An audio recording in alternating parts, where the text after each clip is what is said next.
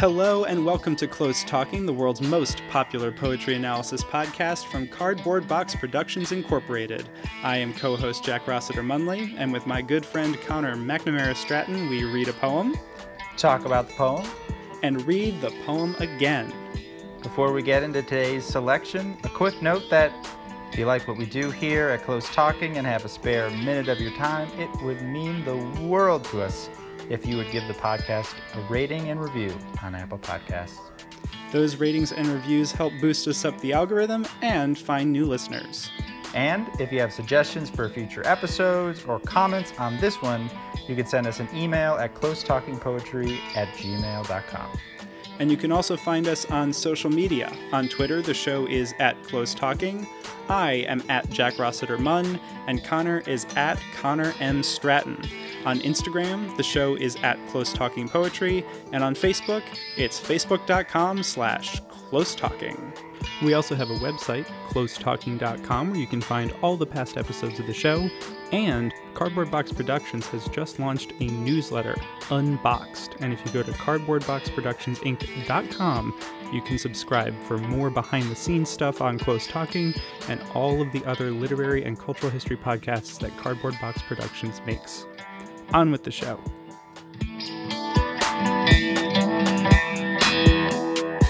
Hello and welcome to an all-new episode of Close Talking. I am one of your co-hosts, Connor McNamara Stratton. And I am your other co-host, Jack Rossiter Munley, your late-night DJ. Oh, God. Horrible. Wow. Did you ever listen to Word Jazz, Connor? Gosh, I surely hope not. You call yourself a Chicagoan, and you never listened to Ken Nordine's Word Jazz. Telling. My dream job, one of my dream jobs, has been to be a DJ on a jazz station because their stories in between songs are always hilarious. It's like, actually, Ben Webster's reed happened to fall down the stairs right before recording. As a result, you notice a slight squeak from the messed up reed. And the earthiness in his timber is real dirt this time. Let's boogie down. This was recorded in a 1956 underground cellar with one bass and John Coltrane's left ear. Anyway, we don't know when you're listening to this, but it's become late night here. Later for me than it is for Connor. I'm so sorry. I'm sorry, guys. It's totally fine. It's fine. The Gloria podcast, you can listen whenever. Yeah, it's the end. The glorious conclusion. See, that's the thing, Jack. I was trying to stretch it out. I wanted, you know the songs that are like, we're dancing all night kind of thing. It's kind of like most of the songs. I don't know about you, but I don't want Line Break Week to end. You know what I'm saying? It's the last episode. I mean, we've talked about so much. We really have. We have talked about all kinds of stuff. We set the stage. We talked about drama. We talked about miming. We talked about emphasis. We talked about rhythm. We talked about ambiguity. And now we are kind of spinning off into some of the kind of more nebulous stuff that line breaks can do. Some of the stuff that they do really well, but that often doesn't have to do with maybe the line itself, but has to do with what a collection of line breaks do together. We've kind of alluded to some of these things in different ways before, and especially in like the drama episode where we were talking about how certain ways of establishing line breaks through a poem can build drama that then gets really reinforced at the end. But today we're talking about how line breaks can surprise you. Oh, what was that? It was a surprising line break. They can reveal information in a way that is more interesting than just flat out stating it in big long lines or right at the beginning of a poem. And also sorry, how, Allen Ginsberg. yeah, Boring. We've all seen the best minds of our generation starving naked. Keep on going. Never break the line. You have a long breath. How do you yes, do it? I do not know. no one does. No one knows. Ginsburg the lung, they called him.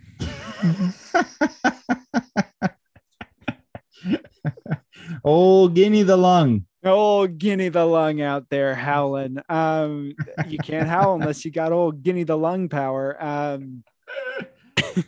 But yeah, gosh. also looking at how line breaks can play with time.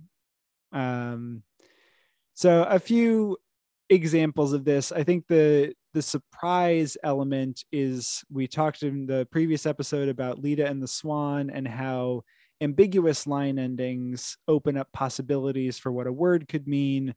In Leda and the Swan, it's the word still, and you don't know if the beating wings are still as in they've stopped beating, or if they are still beating as in they continue beating.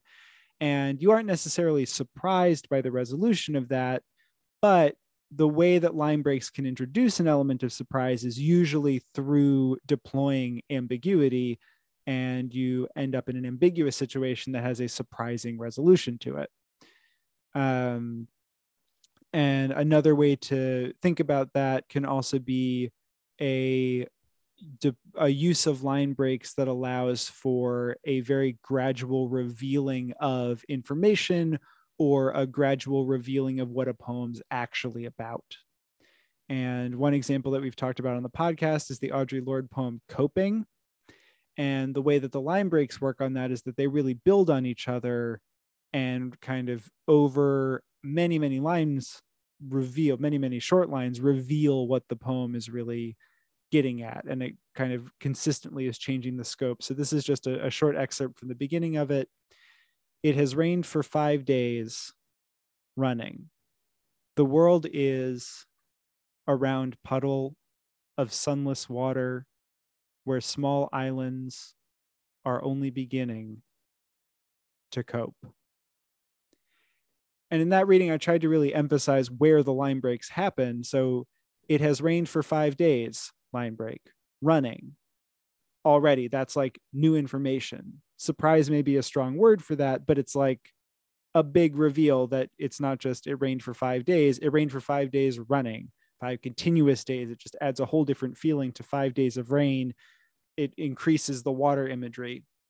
The world is, line break, a round puddle.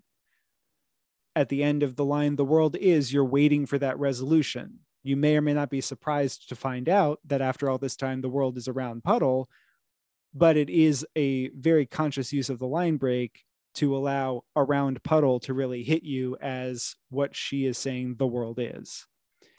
But she's not done yet, because the world is a round puddle of sunless water, line break, where small islands, line break, are only beginning, line break, to cope. So all of that information about what Lorde is describing, and the poem goes on into way more from here in a similar style, but what is happening here is different bits of not factual information, obviously, but more information about Lorde's project in the poem is getting revealed with each line break. And again, it may not quite rise to the level of surprise, but it is coming out in the way that you would deploy this kind of ambiguity that we talked about in the previous episode, in a little bit more of a pointed way.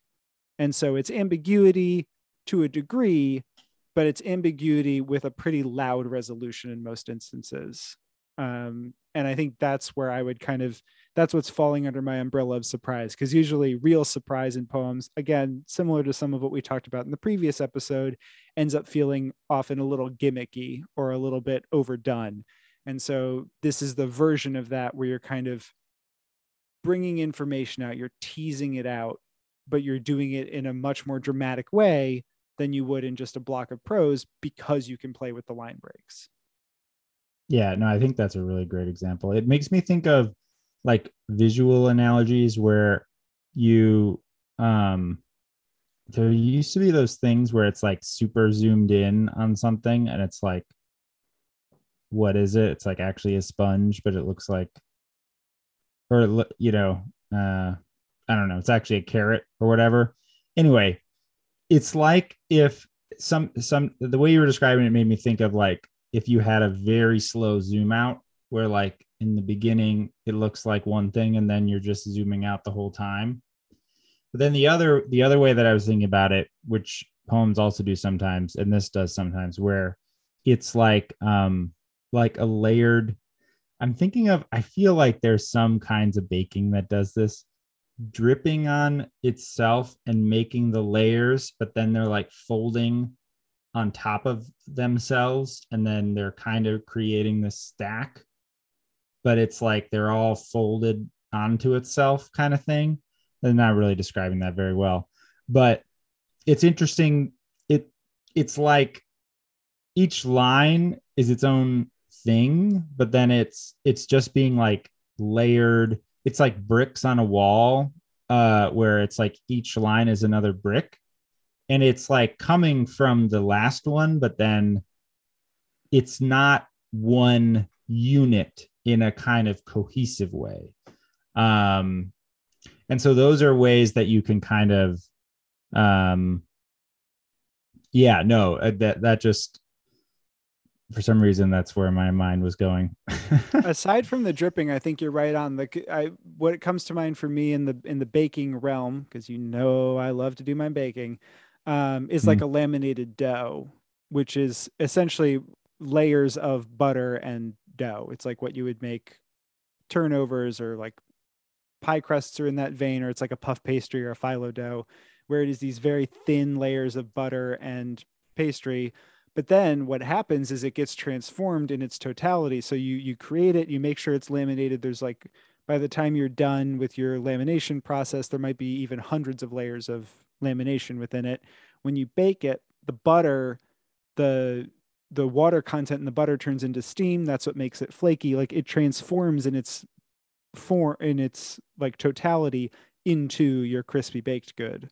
So there's like the work process of the lamination, which would be the crafting of the poem, and then the laminated pastry once it's baked that gets served to the consumer the way that somebody reading that poem that's been so carefully constructed by the baker or writer would then be receiving their croissant or their apple turnover. Yes. I love that.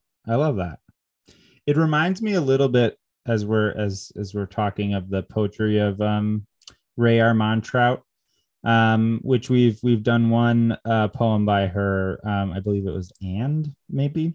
Yep. And she is very famous for her short lines and rather difficult poetry. But I think it kind of gets at this a little bit, and this is another poem that I found of hers. It's called The Fold. Let us, he said, make man, as if he had to ask someone's permission, even if always only his own. To practice is to repeat what has not yet occurred. We get signals from the future. We are invited to grow by entwining, twinning, being duplicitous. A rose by any other rose is its own paradise of luminous folds. There's a lot going on there, I'll have to tell you that. One more clear example here: a rose by any other line break rose. A little surprised. We thought it'd be a rose by any other name. In fact, it's a rose again. But here, I think, like as if he had to ask line break someone's permission, line break, even if always line break, only line break his own. Which is, to me, there's also a kind of, for her, for Armantrout's poetry, the words have a lot of meaning. And so they're revealing information in this slow way, partly because each word is adding a lot, where it's like he's asking permission, but it's his own permission. But that kind of idea, I don't know, it like takes some time to unfold in a way. It's like we're invited to grow by entwining, twinning, being duplicitous. Who's to say? Where'd that last one come from? That seems different. I would say I am surprised by that line. Yes. And the surprise, I mean, it's sort of that old, rule of threes from comedy. It's like setup, reinforcement, subversion. And you get that there. It's like, here's one line, here's another line that's connected, but actually, here's a different thing. What's up? Yep. Yeah. No, I think that's real. The poem I tend to think about, and it does play with time, is and kind of follows this rule of three, is Emily Dickinson's To Make a Prairie, which we talked about quite a while ago, back on episode 15, rebroadcast as episode 89. So you can go back and find our conversation about that poem in the archives. But it's a very short poem, and what the line breaks allow for is this feeling of time, because what essentially happens in the poem is some very definitive statements are made, and there's basically 3 definitive statements that come up in the poem over the course of 5 lines, and it's very short, and a lot of the words themselves within the poem are repeated, so in a way it's even shorter because it's the same words in slightly different configurations. But the poem is: to make a prairie, it takes a clover and 1 bee, 1 clover and a bee, and reverie. The reverie alone will do if bees are few. So good on so many levels, but basically, and we talked about this in the episode we did about the poem, like within this tiny, tiny poem, there are 3 definitive answers to what it takes to make a prairie. At first, it takes a clover and a bee. Then it takes a clover and a bee and reverie. And then you find out actually the clover and the bee, not so important. The reverie is the most important part. And you are given the time as a reader to sit with each of those ideas because of how the poem is laid out. To make a prairie, it takes a clover and 1 bee. Your first answer to the question is on the first line, and it is the first line. 1 clover and a bee. The next line reinforcing the first. And reverie. Shortest line of the whole poem, introducing this entirely new concept, giving you that second answer that it's not just the clover and the bee, it's the clover and the bee and reverie. Surprise, save that for the next line. What's up? Then, oh my goodness, another revelation. The reverie alone will do. Line break again, if bees are few. So good. But again, this very short poem that could fit on maybe 2 lines if it was a prose poem, and you might rush through, the way the line breaks happen give you time to sit with each of its ideas, and it just flows so naturally.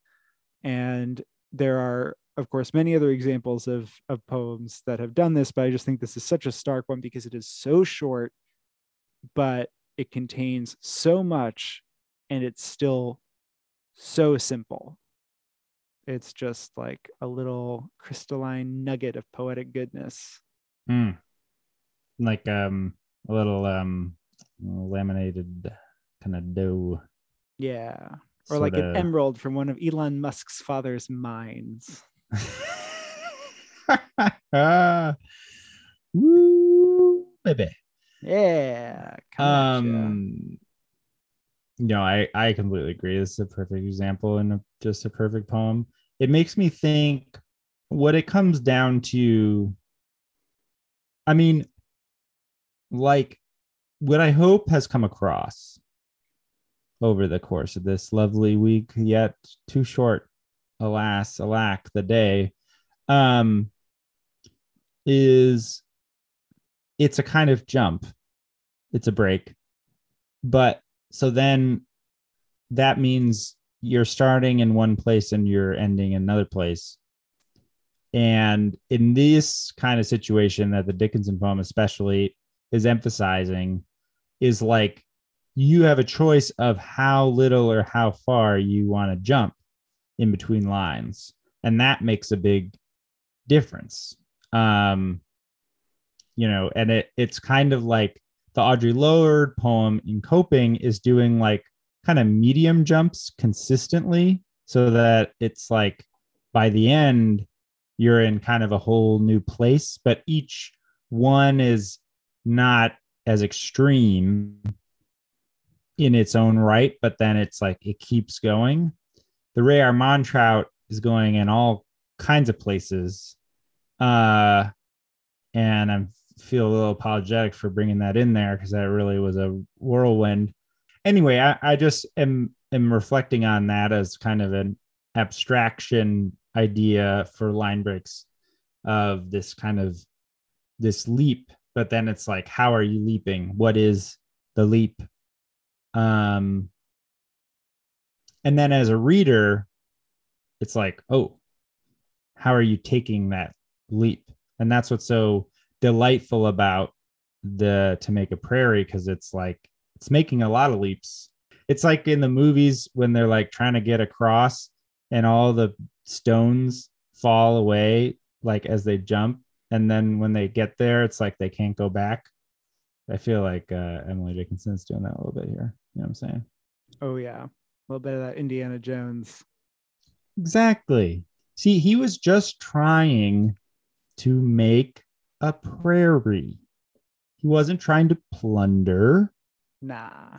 He wasn't trying to save anything. In Dickens, Indiana Jones. Oh boy. No, that's very real. The last example on this that I pulled out is another very recent episode, which we did on IRL by Chris Teese.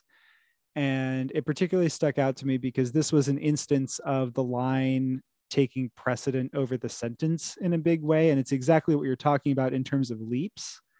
And this is technically one sentence that contains all these leaps, but each one is broken out onto its own line. And after each line, it is technically resolved and it could stand on its own as a statement, but there's always another piece of information that is coming in. And yeah, it's sort of what you're saying. And a lot of what we've been talking about throughout this entire line break week, like the reason we're doing this and the reason that it's so important is that the line is in a lot of ways the sentence of poetry. It is that kind of fundamental unit that you're working with when you're conveying things in poems. Obviously, there are sentences in poems, but like I know, shocking revelation. Heard it here first. Yeah, Jack. I know. Big Poetry didn't want me to tell you the real truth. Horses. I'm out here speaking real truth. Don't cancel me, Big Poetry. I know you want to keep your secrets hidden away in the halls of power. I'm out here telling you. Big Poetry, you're canceled. Sorry. Yeah, that's right, Big Poetry. We know that Hannibal's reading Poetry Magazine in Silence of the Lambs. We've all taken the screenshots for whenever you fuck up again. We're ready. But no, so like there are sentences and other kinds of like punctuation and other ways of delineating things in poetry, but really the equivalent, I think, in poetry of the function that sentences serve in, prose writing is the line.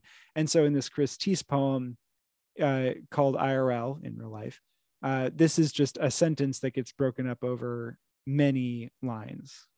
6 lines for one sentence. And the section reads, in real life, the nice guys pull out of the race when their tires are slashed or they turn back because they think they left the iron on, and no one adheres to sports film cliches anyway. We're all selfish and we want that trophy. So that's the sentence. But the way it's broken down is in real life, line break, the nice guys pull out of the race. That's a complete idea. That stands on its own. And it's right. Yeah. They Exactly. do. Like They never finish the they race. don't have the champion mindset, the killer instinct You to want to go for know gold the 24/7, last 365. the last race I ran? I was a little kid. It was Mhm. a mile. I got tripped up in the first couple yards, scraped my knee, didn't finish. You think I Why would raced you? again? No, I became a nice guy. Ugh. Yeah, sounds like you finished last, like all nice guys. What a sucker. Anyway, no, it's real. Sorry, you were reading a poem. Yeah. I just kind of You had to drop your truth bombs, and I appreciate it. I did. So yeah, in real life, the nice guys pull out of the race, as we just learned, true facts. But that's not where the sentence ends, even though that's like those two lines, complete idea. The next line, when their tires are slashed or they turn back. Again, that's additional information and a complete idea. In real life, the nice guys pull out of the race when their tires are slashed or they turn back. Boom, done. That could also work. But there's another line. Because they think they left the iron on. Okay, yeah, again, fairly complete idea. Gives you a reason for why they would have turned back. Next line, and no one adheres to sports film cliches anyway. Also a complete idea after 5 lines. Connor didn't adhere to these sports film cliches. He didn't scrape his knee and think, oh, it's not how many times you hit the mat, it's how many times you get up after you've been hit, or whatever Rocky says in the millionth Rocky movie, or whatever. It's not that. It's not like, oh yeah, oh, no pain, no gain, no guts, no glory, no blood, no mud, no gold medal, or whatever. Listen, they say you miss 100% of the shots you don't take, but they also say you watch 100% of the shows that you watch. Hard to Or do both. you never miss a shot you don't take. Real True. losers mantra. Anyway, not at all. I think it just indicates how that could really go either way, because you know what they say, give me $50, I'll tell you how to never lose another chess game in your life. And yes, the answer is never play another chess game in your life. But anyway, again, so many chess games right now. Oh boy, I'm only doing okay in the whole chess world. But again, like again, after each line, there is a complete set of ideas that's happening, but the real kind of crescendo this is all leading to is we're all selfish and we want that trophy. So the sports film cliches that we think are happening are maybe about competition. It's about like the nice guys don't finish, but you got to work harder. But it's like, no, the sports film cliches are the stuff about this, like being a fair race at all, or like a race for everybody. And, it fits into the larger poem in a way. But again, this is such a specific way of breaking out all of the ideas contained that build on each other to this point, and using the line breaks as a way to kind of, again, similar to what's going on in To Make a Prairie, there's kind of each idea is bookmarked by the next line, and they are building over time, and it all comes together as a totality. But as a reader, you have more time to take all of these different ideas on board. And as a poem, it has more different ideas that get presented, because you are, I think, in your head as you're reading it, subconsciously after each of those lines, you're ending the sentence a little bit in your head before the next piece of information comes in. So you're creating 5 sentences out of one sentence as a reader the first time you go through the poem, and the line breaks are what allow you to do that. Yeah, absolutely. It's a very good example. And that poem keeps it up the whole time. It's really great in that respect. Yeah. And again, that's just a snippet of the poem.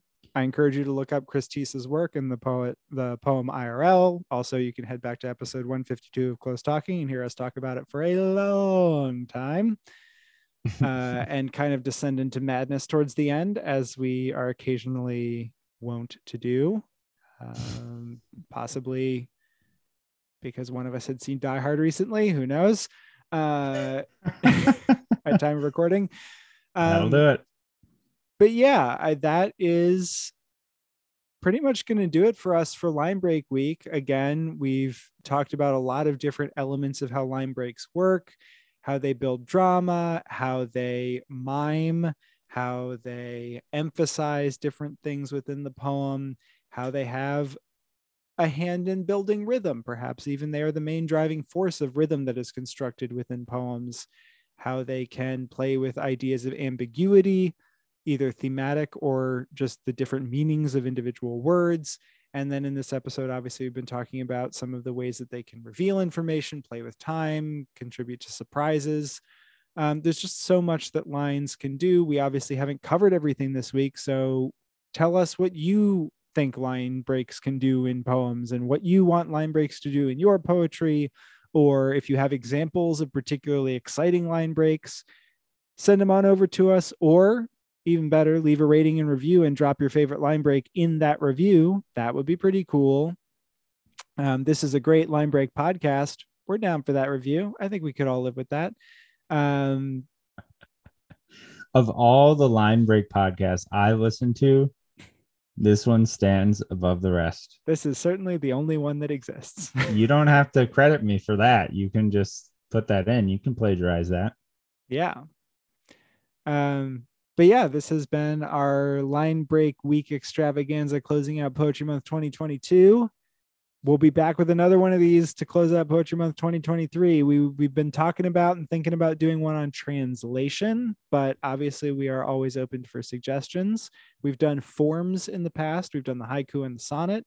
This is obviously closely tied to form, but aside from our COVID comfort poems series in the early stages of the pandemic, we've done mostly forms up till this point. So if there's a form you want us to look at, we've had the Villanelle suggested.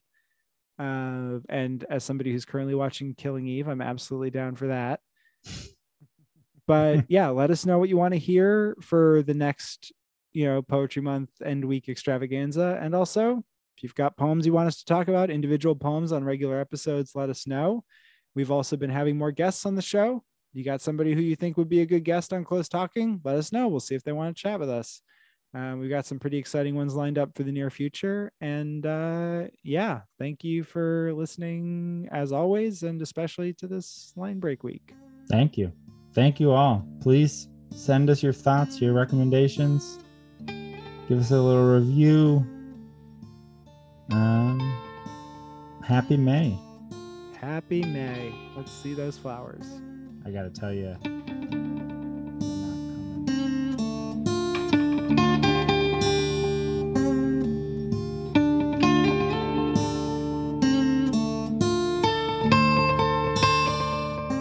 Hello, everybody. Thank you so much for listening. This is co-host Jack Rossiter Munley.